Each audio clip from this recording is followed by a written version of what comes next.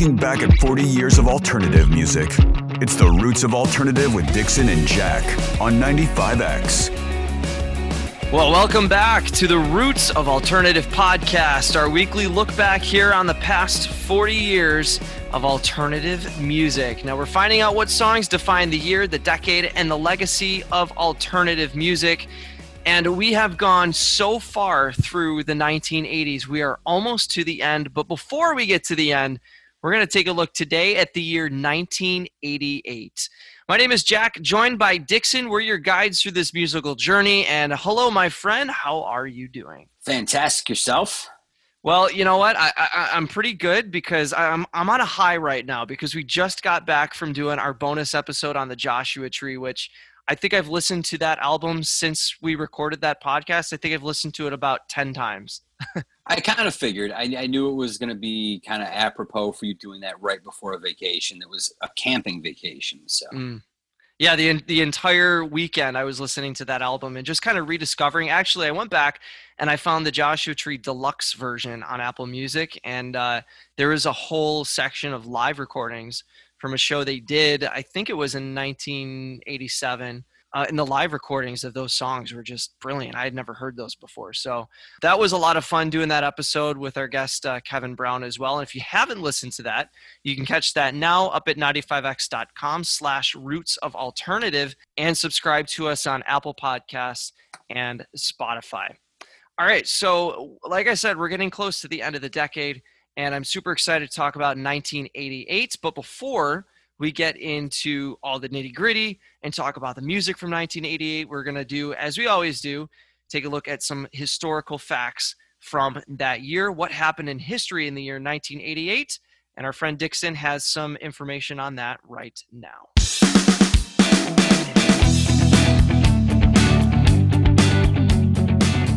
this was most definitely towards the end of the Cold War as Glasnost, or Glasnost, depending on how you want to pronounce it, was introduced by Soviet Union leader Mikhail Gorbachev, which allowed political expression and dissent within the Soviet Union for the first time. In addition to that, in 1988, it was the first time the term designated driver was coined. A team up of the Harvard Medical School, they partnered with a film and TV studio to insert the concept of the designated driver into pop culture via commercials, drink responsible campaigns, and into movies as well. Also in 1988, Wrigley Field installed lights for the first time, despite the fact that the first night game in Major League Baseball was played all the way back in 1935. And that was a big deal. I remember Wrigley Field getting lights because there was an entire part of my childhood where if you saw the Cubs at home, it was only during the day. Oh, so they never even scheduled it past sundown. Always played the home games during the day. Also, Rome and Carthage signed a peace treaty to officially end the Third Punic War. The price of a postage stamp in 1988 was 25 cents, and the first affordable 10-disc changer was released by Sony. It was called the Disc Jockey, and it was priced affordably at $499.99. Holy moly. I remember when we started this podcast in 1980, I think it was either 80 or 81, when the very first CD player was released in Japan. Was that right? Yep. Wow. You are correct, sir. We've come a long way. How many disc changers was that? That was a 10-disc changer. That was the big, thick guy that you would like put the CDs in and then fold them in and then shove the whole thing in. That didn't sound right. I think I actually did see one of those once. And I just remember when I was a teenager, I got my own stereo system. I was probably one of the last people in the world to get like a stereo because it was right when MP3 players started coming out in the early 2000s. But my stereo, I'm using air quotes, had a 3-disc CD changer, and I thought that was so cool. It was like the tray kind, right? Like it would rotate? Oh, yeah. Yep. And it spun around, and then it actually broke and stopped working like 2 years ago. And then I just donated the whole thing. So somebody somewhere has my old stereo system with a broken 3-disc CD changer. They all broke, dude. But the radio still works. Yes. Well, 1988 was more than just a lot of what you just heard. It was also a huge change in music. And we're going to dip in right now to check out the music from 1988.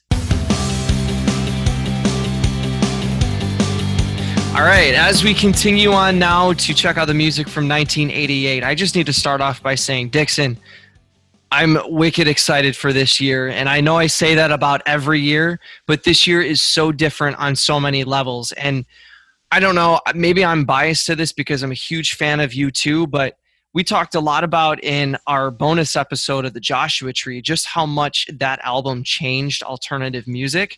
And this year, 1988, to me is completely different. And in many ways, I feel like we're starting to see beginnings of music that we hear in the 90s. So as I went through and listened to this whole playlist, which by the way, you can check out all the songs that we're going to be talking about at our show page, 95x.com/roots of alternative for our show from 1988. But I just feel like we're now starting to feel more like the early 90s. And specifically, I think we're starting to hear a lot of the beginning of grunge and a lot less new wave. I think you're on the path. I mean, there are definitely some of the beginnings of what became modern rock becoming evident in alternative. I don't know that new wave completely went away. I think it just morphed into a more contemporary version of itself. I'm just going to start off by going through some of the songs that really stood out to me that felt like the beginnings of grunge. And right off the bat was actually the first song on the list from Pixies called Where Is My Mind? And that song had that to me, correct me if I'm wrong, but I felt as though it was that dark, grungy sound. And honestly, even more than Desire from U2, which was also on this, it was my favorite song from the year. There was just something about it, and it made me feel like grunge in its full is right around the corner. There's definitely something to be said for that, and it's cool that you picked up on that. The Pixies are one of the most absolutely influential bands of almost everything that came out of the entire Seattle scene, most specifically Nirvana, who cited the Pixies and their introduction of what is considered the loud soft dynamic as sort of a structure for what built Nirvana. Now, the fact of the matter is Where Is My Mind was not a hit in its time. In fact, it was just an album track that became popular in later days because it was such an amazing song live, and was also featured in a prominent role in the film Fight Club, which is where a lot of its modern day hubbub lies. The single from that album was actually Bone Machine. Well, I mean, regardless, I thought that was still a great song. But by the same token, there were still a few other songs to me that still had a connection to earlier 80s sounds. One of those songs in particular was Fine Young Cannibals, She Drives Me Crazy. That one almost felt like a hybrid to me. I feel like there's an evolution to some newer sounds in that, but I felt like it was still rooted in the earlier 80s sound. What you're going to find a lot, and you'll find that happening again today, is that the lines between alternative and pop music are starting to blur. Well, let's take, for example, in modern times, a band like AJR or an act like AJR. I hate to just, consider them just a band because they do so much more than that. But AJR, by all, typical definitions, are a pop act, akin more to the Jonas Brothers based on their theatrical presentation and songwriting. But because we're coming to a generation that was raised on and adored things like High School Musical and the television show Glee and all of the other things that came along with that, you're starting to see a larger acceptance of that in modern times, where some of this theatrical stuff, which at one time would be considered straight pop, is now being presented in an alternative way. And I think it was happening in a different form back at this time. I think there was... the Fine Young Cannibals are a great example of a song that was probably not intended to be a pop song, but was so catchy, so well written, followed that pop formula, that it was such a monster that it became a pop hit. Yeah, no, that's really interesting. And, we've seen a lot of those crossovers too throughout this podcast of songs that were big in pop and alternative. And we do see that still to this very day.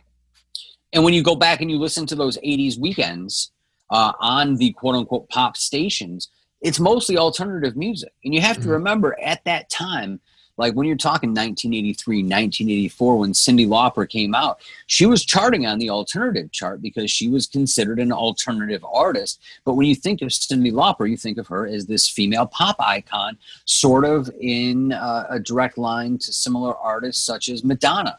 But the fact of the matter is Madonna was trying to be a pop act. Cyndi Lauper started as sort of an underground punk-inspired pop act. Now, I want to circle back to this grunge, I guess you could say beginnings of grunge that I'm starting to hear. Now, again, I wasn't born until 1990, and I didn't really start listening to music until my later years, and I discovered alternative music with U2 when I was a teenager.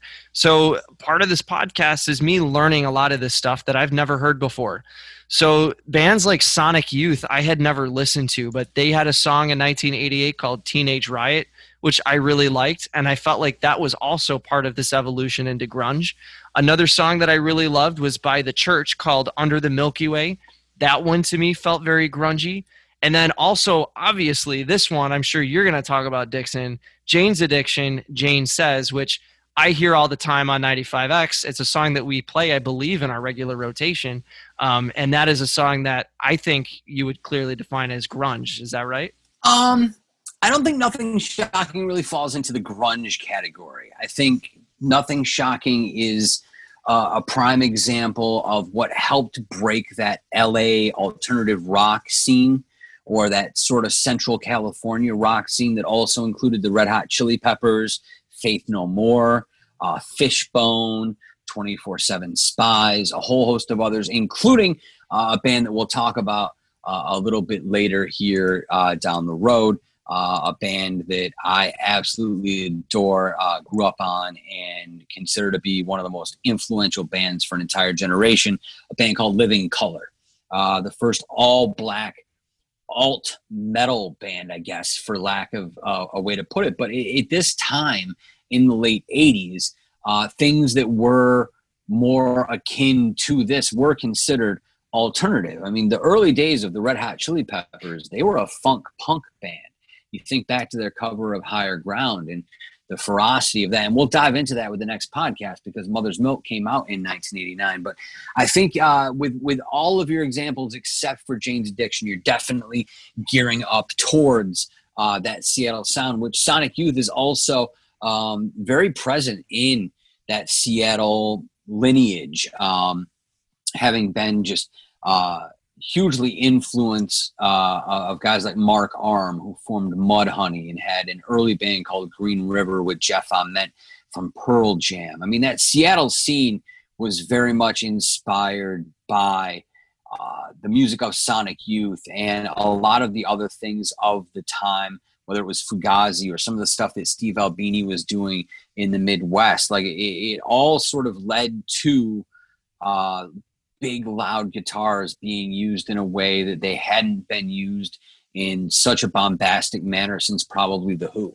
And we're obviously going to be talking a lot more about Seattle. So maybe I'm hitting some springboards here, and maybe it's just my subconscious really excited to talk about grunge, because that's actually a genre that I've kind of been exposed to for the first time in the last couple of years, since I really only started listening to Pearl Jam within the last couple of years. But we're going to get to that a lot more later on. Well, trust me, next year, in fact, we will get to an album called Apple by Mother Love Bone, which features pretty much all of Pearl Jam, minus lead singer Andrew Wood, who died tragically of a heroin overdose. 1989 was also the year that Louder Than Love by Soundgarden saw the light of day, a very influential record from that city of Seattle. And we're approaching the timeline of the formation of the original Nirvana as well. So what else was it from 1988 that really stood out as influential for the year? For me, this is one of my favorite albums of all time. And while it was released in late 1987, it truly became a phenomenon in 1988. The Australian band you know and I love called INXS. The album was called Kick. It spawned 4 top 10 singles, New Sensation, Never Tear Us Apart, which, by the way, Bishop Briggs, who headlined our very first 95 Xmas Pajama Jam, does one of the greatest covers in the history of recorded music with her version of Never Tear Us Apart. Hands down, like one of those just first time you hear it, if you don't get goosebumps, you're dead inside kind of moments. My favorite single off the album was definitely Devil Inside, but the one that went to number 1 and also got them 5 MTV Video Music Awards was Need You Tonight, which had a part 2 in the video of Mediate, which was sort of a take on an old Bob Dylan video where all of the lyrics were on cue cards and they threw them away as sort of like a very early edition of what we all know now as a lyric video. Oh, that's so cool. I'm going to check out a lot of those, that Bishop Briggs cover they use. I love Bishop Briggs. I'll have to check that one out for sure. But the NXS New Sensation was on my favorites list from the year. I love that song. Yeah, NXS was just that band that had a little bit of everything to them. And I could see why you would like New Sensation, because there is a very Edge-like guitar riff in that song. These guys have a great understanding of what elements of new wave were still fundamental at this time, brought a good edge of what we all now call alternative rock to the table, but also had this big, open, fun pocket that made you think about funk music while also keeping to the relative simplicity of verse, chorus, verse, and creating formulaic pop rock around very interesting tones and arrangements. And when you really break down these NXS songs to what they are at their core, it's kind of baffling to revel in the simplicity of the instrumentation and just understand that they were masters far beyond their time.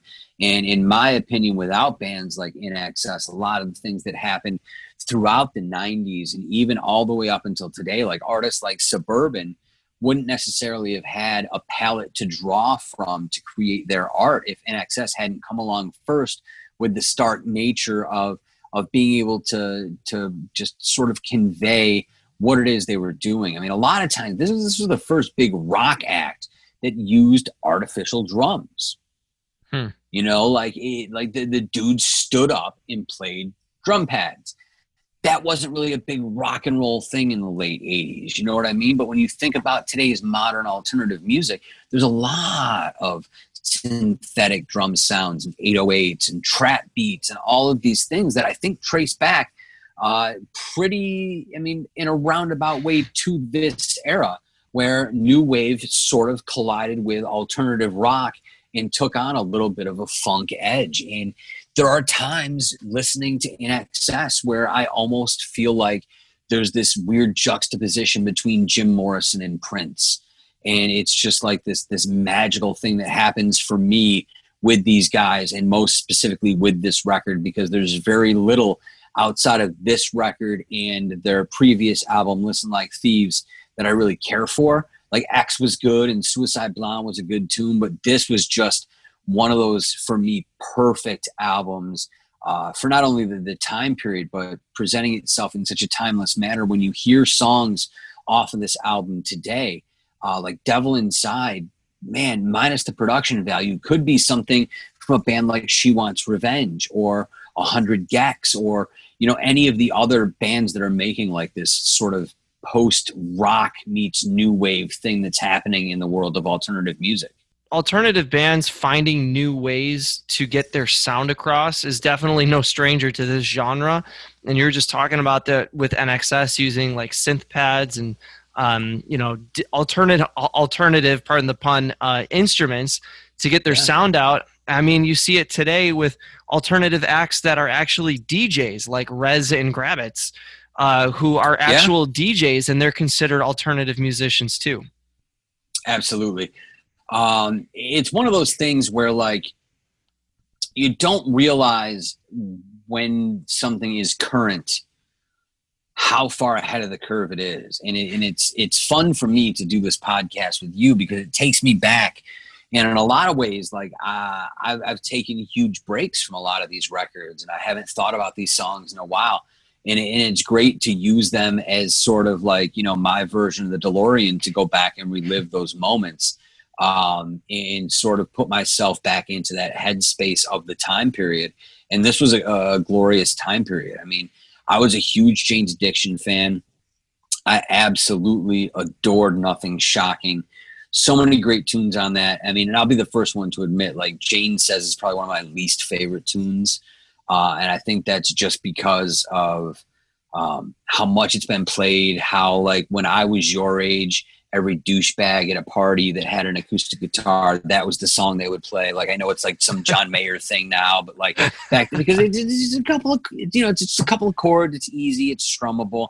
But it was really like songs like Had a Dad, and especially Mountain Song, Pigs in Zen, Summertime Rolls. Like, it was a different kind of California viewpoint. It was very much LA, but it was LA as viewed through, the eyes of an artist from San Francisco. It was really just like, for the time period, very forward thinking.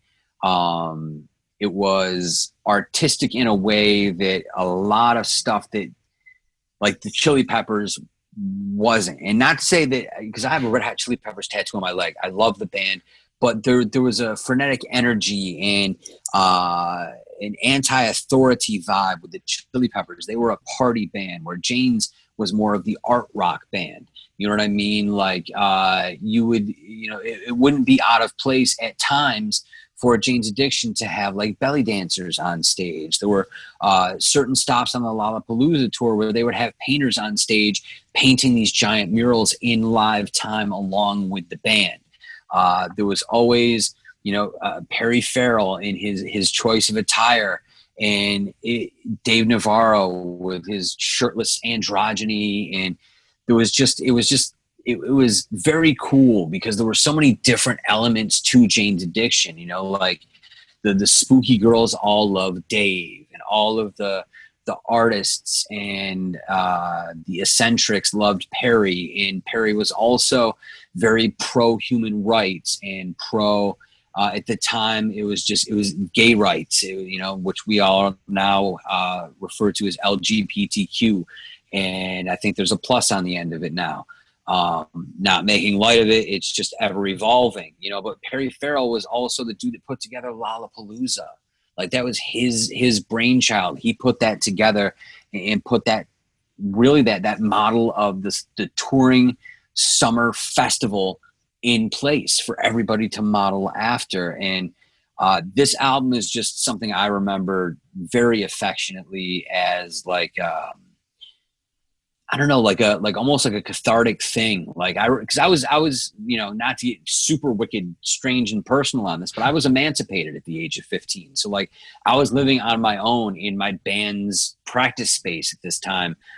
No bathroom, there was a bathroom, but it was like a community bathroom. So there's no shower, it's just a sink and a toilet. So, like, after, going to high school all day and getting off the bus 2 miles away, trying to bum a shower at a friend's house, or like just, figuring out what you're going to do with the rest of your day, you end up with your little Sony cassette Walkman in your one room with one light bulb hanging from the ceiling space that you live in. A record like this hits you in a different way. You know what I mean? Like, this was a very personal record for me, just because it was so honest and it was so different from things that had been done before, and there was an ethnicity to it that was almost ambiguous between some of the Latin stylings of it, but there's also some very distinctly Middle Eastern beats and vibes with Dave's guitar. And it's definitely very interesting. And while you can point to as many little things like Zeppelin, you can also point to a bunch of little things that you could get out of, like, one of the cool New Orleans bands like the Funky Meters. It was a great encapsulation of the time period of LA. And Jane's Addiction to me was like the first big important rock band of this movement, kind of taking up after REM in that sort of grassroots world where it was more word of mouth and friend to friend, and, oh my God, you've got to check this out. Oh, I copied this tape for you kind of thing. Like, I think that Jane's Addiction was that new version of REM, except instead of Southern roots, it was weird California artsy vibes. Hmm. Wow, Dixon. Honestly, I don't think I've ever heard you talk quite so passionately and with such a connection to music as you did just now with Jane's Addiction. We've been talking about it a lot about how music kind of shapes your life. And how certain albums can shape your life and your experiences. I know I went through that with the Joshua Tree. Is this one album that you would put up on, your top 5 list of all time? From a sentimental standpoint, yes. From a musical masterpieces standpoint, probably not. And it's nothing against Jane's. It's just teenage me thought this was the dopest thing ever. And adult me looks back very fondly on that. And there's nothing fundamentally wrong with it. It's just my taste has evolved, and there are things that have come along that have struck me closer to the heart and are probably more timeless for me. Sure. I mean, sure. there's nothing wrong with the fact that this was my favorite album in high school for a long time, and admitting that it no longer is. It wouldn't make my top 10. All time, you know what I mean? Because we all grow, we evolve, our music taste evolves. But Jane's Addiction is definitely something that left a huge imprint on me in my musical formation in my teens. I think that's really cool. I appreciate you sharing that, because it's I don't know if I've heard your perspective on music like that just yet throughout this podcast. It's cool to hear your perspective on it for sure. Thanks, man. So I only had a couple more songs that were on my favorites list that I really, really enjoyed from 1988. Obviously, the one that really stands out to everyone would be REM's Orange Crush.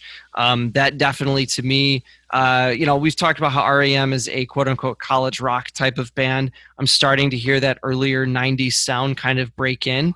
And then, as we talked about before, the INXS New Sensation was one that I also really liked. Absolutely. I've got another sentimental favorite that I'm going to throw in as my last mention this week. And I'm sure it's not going to be in your playlist either. But I've got to talk about a band called Was Not Was and an album called What Up Dog. They were essentially a band. They got together in Detroit like 1979. It's Dave Weiss, Don Ferguson. And they adopted the stage names of Dave Was and Don Was, these fictional brothers. And they did some very strange things, man. I loved it because like the 2 songs I want to talk about on this record were very impactful for me as a teenager. The first was called Dad, I'm in Jail. And the reason that song resonates so well is because I had no idea it was Not Was.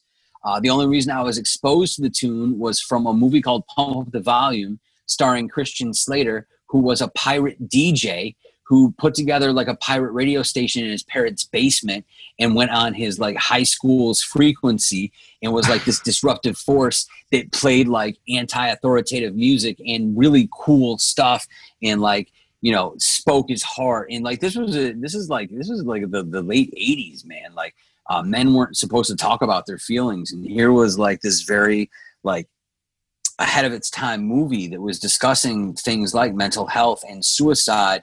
And it touched a spark for me because I grew up loving radio, which is why I'm still in it. So that song is so weird and so different and so not a good example of what Was Not Was is. It's a super dissonant, electronic, sampled song. It's very punk rock in nature. And that movie inspired a huge part of my life, and I remember it very fondly. The other memory I have of being 15 years old and Was Not Was that they had this goofy ass song called Walk the Dinosaur. Why does that sound so familiar? You would know it if you heard it, man. Like it was. I feel like I have. It was like the Tones and I of 1988, man. Like open the door, get on the floor, everybody do the dinosaur. Yeah. I think I know that. Yeah, so it's definitely, it had to have been in some kids stuff by now. But like, and this is probably way too personal, and if you need to cut this out, feel free. But I was 15 and lost my virginity to that song and not on purpose.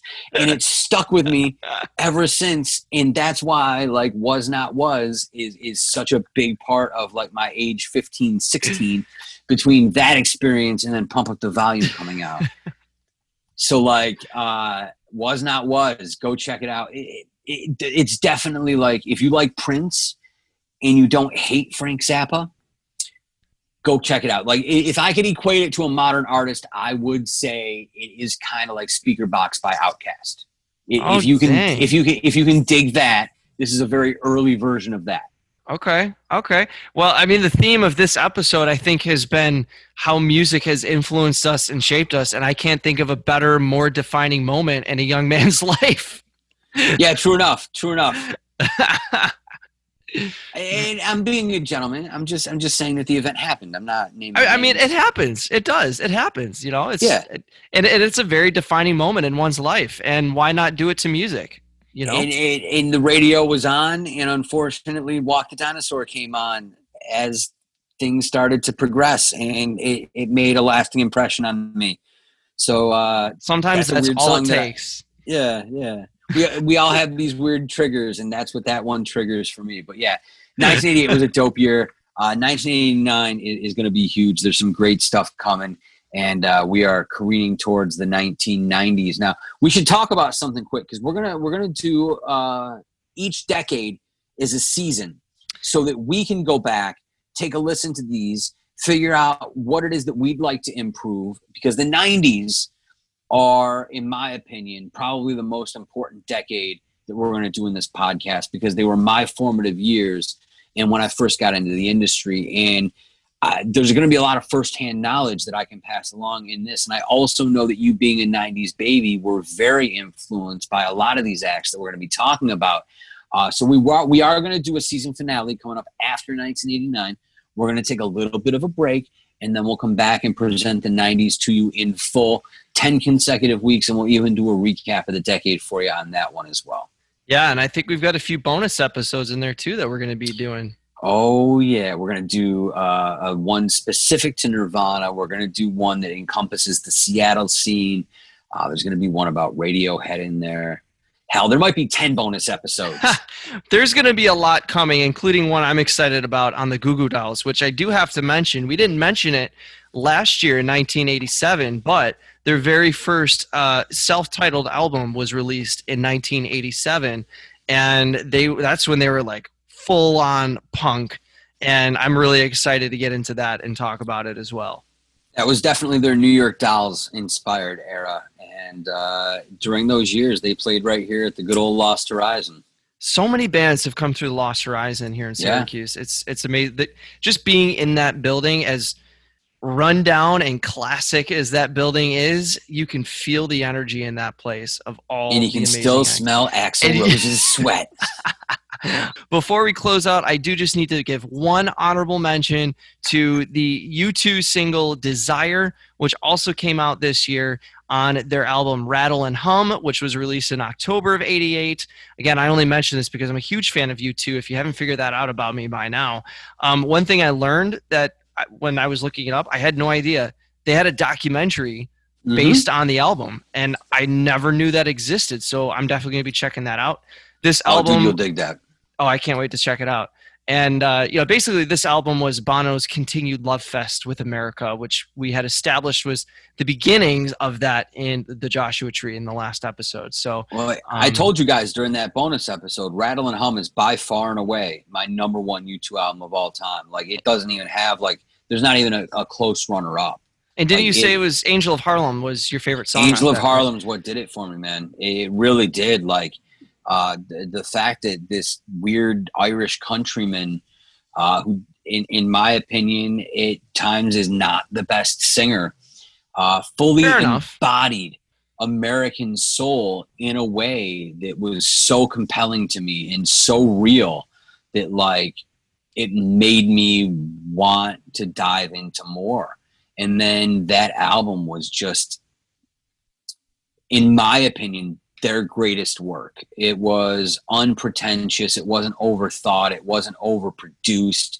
It was an honest moment in time with the band that I wish they had more time to explore. Yeah. Yeah. No, I can totally see that. And it definitely was a great album.